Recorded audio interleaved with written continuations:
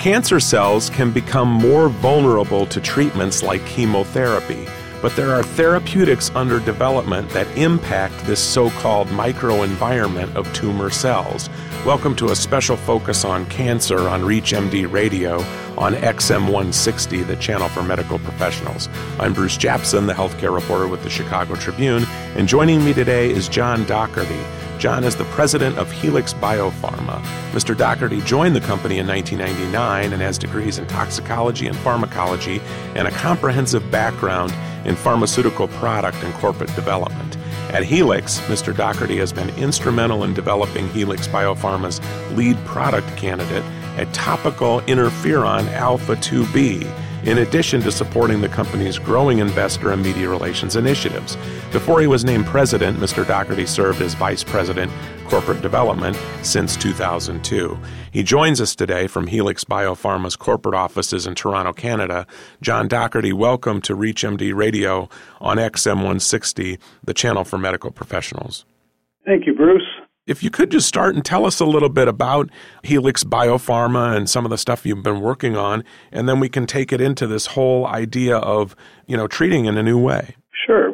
Helix is a clinical stage biopharmaceutical company.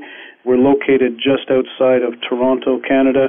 Our focus is on the development of therapeutic protein drugs for the treatment of cancer and precancerous conditions. We were founded in 1995, and over time we have really specialized our focus in the cancer area.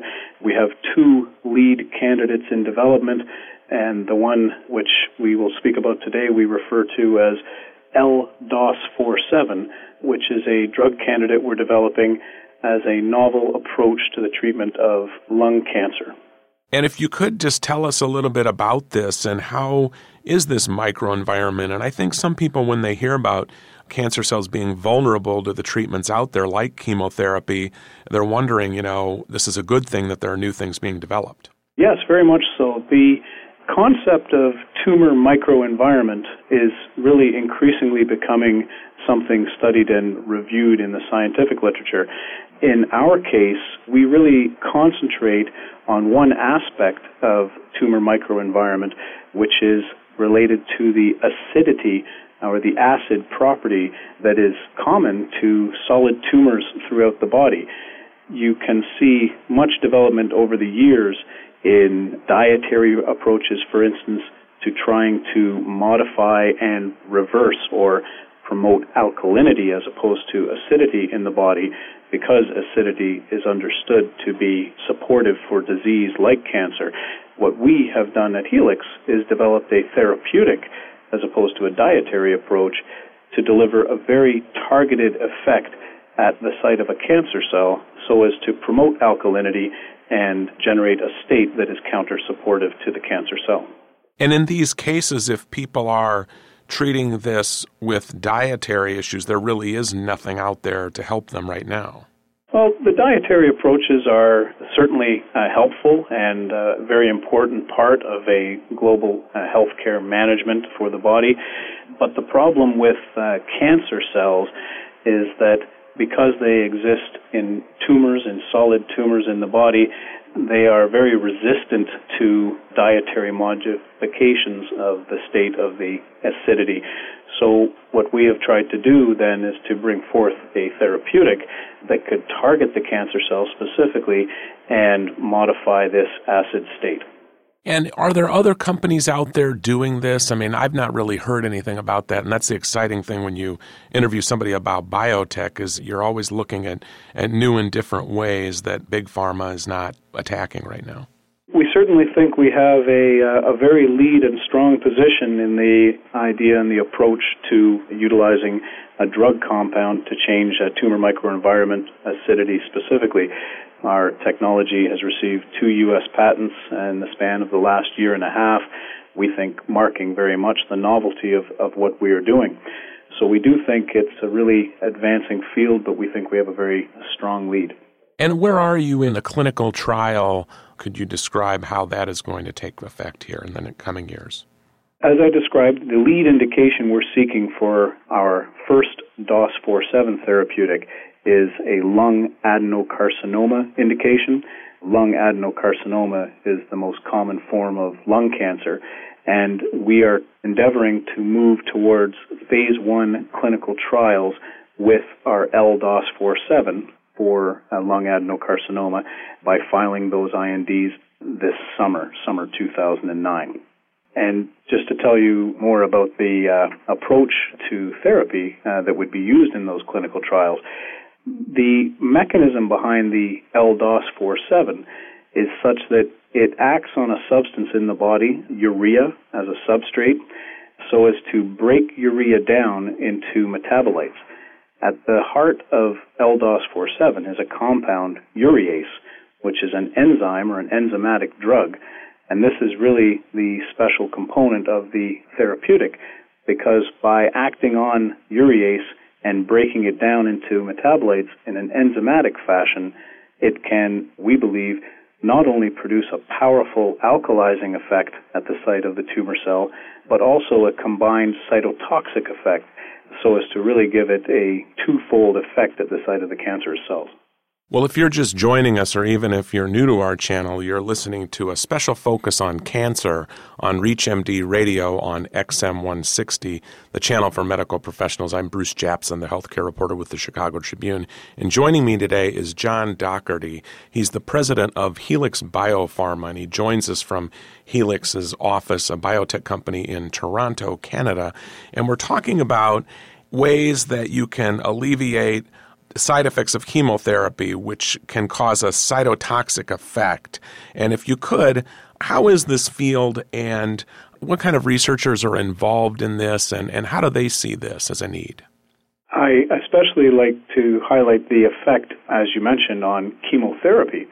In the approach to treatment whereby LDOS47 induces alkalinity at the site of the tumor cell, not only is that expected to have an effect in a standalone fashion on attenuating the cancer cell and debilitating the cancer cell, but there's also a whole range of chemotherapeutic drugs marketed and used today that are compromised in their effectiveness because of this so-called acid barrier, or the acidity common to solid tumors. So we hope and plan to take LDOS47 into the clinic in addition to a standalone in combination with some of these chemotherapy drugs, so as to hopefully demonstrate that you can use lower amounts of chemotherapeutic and still receive a strong and potent chemotherapeutic effect in combination with our therapeutic. Now, is there a high number of patients on chemotherapy? Any studies where the cytotoxic effect occurs? Well, there certainly are a range of different chemotherapies used for lung adenocarcinoma, in particular the indication that we are seeking. What we see there are drugs such as gemcitabine, as well as the taxane drugs, paclitaxel, etc. And these are some of the most common drugs used today. Yes, they're all used very commonly for lung adenocarcinoma in combination with, say, for instance, platinum therapy. And these drugs work by essentially interfering with the cell's ability to divide and multiply.